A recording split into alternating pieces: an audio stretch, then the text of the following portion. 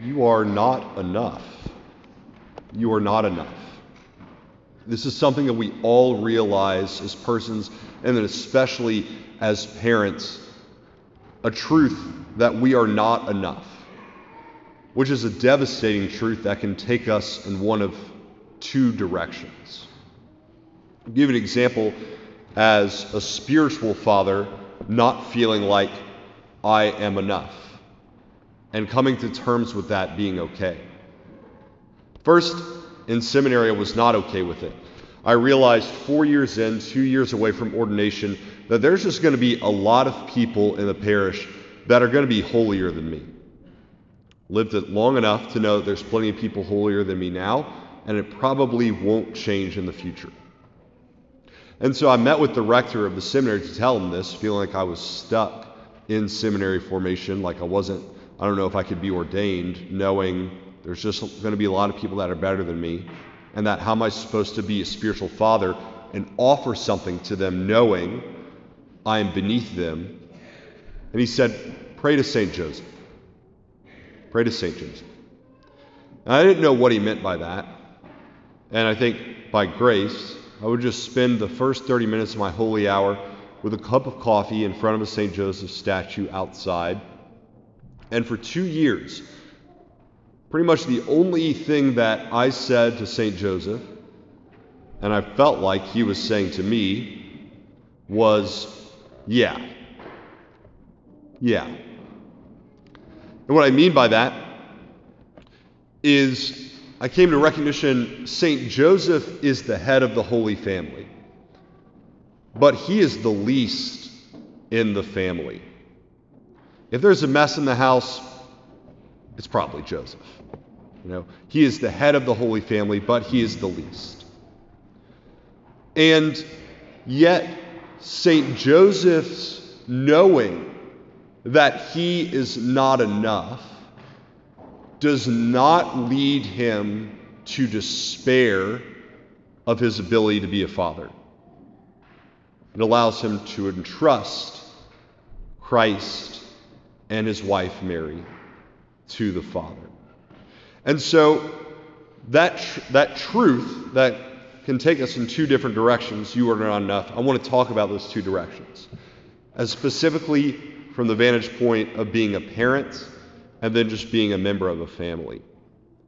Because we are not enough in ourselves as parents, we know that someone else has to help us raise our children. And it can be two powers, the world or God. But I'd like to talk about how we get the world to raise our children. Again, you are not enough. That scares us. It scares me still sometimes. It makes me want to grasp for control and then give it up when it's too much. But the world and the devil tell us, oh, you're not enough? That's a problem. There's something wrong with you. And because there's something wrong with you, maybe you can't be a good parent. For fathers, it often looks like discouragement and despair and just being generally checked out of the family by saturating themselves with a bunch of media, TV, pleasure, whatever else it is. And because feeling like I can't be good at this, I might as well go be good at something else. That's what it often looks like for fathers. And then for mothers, it often looks like, well, because the father feels checked out, I want to be a helicopter parent. I want to be the father and the mother. And so I am going to be overwhelmed and nag. And there's going to be a lot of unnecessary stress and yelling in the home. Because we are not enough, the world tells us there's something wrong with us. There's something wrong with us. Then it's time to feel like a bad parent. But how is it then that after the either being overwhelmed or the being checked out, that the world comes in to help us raise our kids? The world recognizes a truth maybe that we don't recognize about family. It's the building block of society. Without the family, there is no society. And so the family is a powerful institution. There is at least one man, historically, who recognized this well. He was a 19th century German philosopher. He is known as the father of communism. His name is Karl Marx. Karl Marx saw that if he wanted to create his kind of utopia in which everyone had equal outcome, then he needed to dissolve what we now call the nuclear family. He needed to make sure that these rich families weren't raising their kids and keeping the money within the family, but rather that the government would raise the kids so that they would receive this kind of new communist doctrine. And so the way in which he would establish power within the communist realm is to dissolve the nuclear family. And before that, and since that, there have been many different movements that have happened. You could call him not his pupil, but his pupil's pupil, I guess his grand pupil or grand student, whose name is slipping my mind, but whose idea was the sexual revolution. That not by dissolving with force, but by dissolving by introducing this idea that the sexual revolution could provide for people this new kind of liberation and freedom that would liberate them from the family structure. And after that, then dissolve the family. And since then, it's taken the form of consumerism today. Consumerism.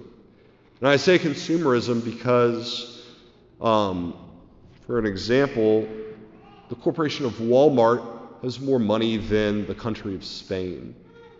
And so corporations now have this newfound power, whether it's through lobbying or just through our ability to purchase from them and then give them more power. It's more of a kind of soft control. And that soft control looks like this. I have a good dad. I have a great dad. I'm incredibly grateful for him. But as a millennial, I can honestly say that there was another power raising me. The brief example is this. We were at my dad's camp this week, me and some priest friends. We always take a trip after Christmas. And he always comes at some point. And my friends always kind of give me like a hard time. It's like, I just wish you could sound like your dad.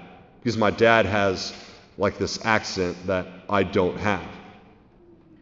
And the reason, and it's kind of a sad reason, why a lot of parents no longer sound like their kids, is because, like every other millennial, I was raised by MTV, I was raised by Comedy Central, I was raised by Cartoon Network, raised by whatever other thing that was on the television. And with my dad, of course, he's the father of two priests, he's a decent dad. But we often allow, whether it's the TV, the iPad, whatever other thing, to fill in time because parents feel overwhelmed to raise the kids. And then we can eventually get into a position where we don't want to be, where parents or other family members or siblings no longer like each other. We're kind of looking like, man, what did I do? My family is addicted to whatever other media platform, whatever other thing, and we don't communicate anymore. It's a sad and scary place to be. But while that might be the ending point of how the world will raise our kids, we have to talk about the starting point.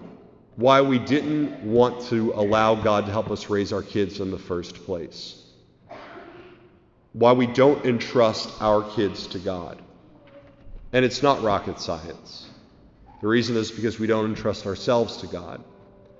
But if we don't entrust ourselves to God and live a life of comfort, then we start to lie to ourselves as parents and say, well, the best thing I can do is not allow my kid to suffer.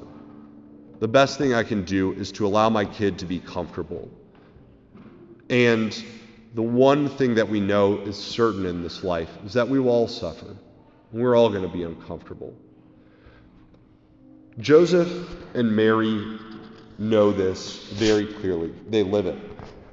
Of course, they are the Holy Family.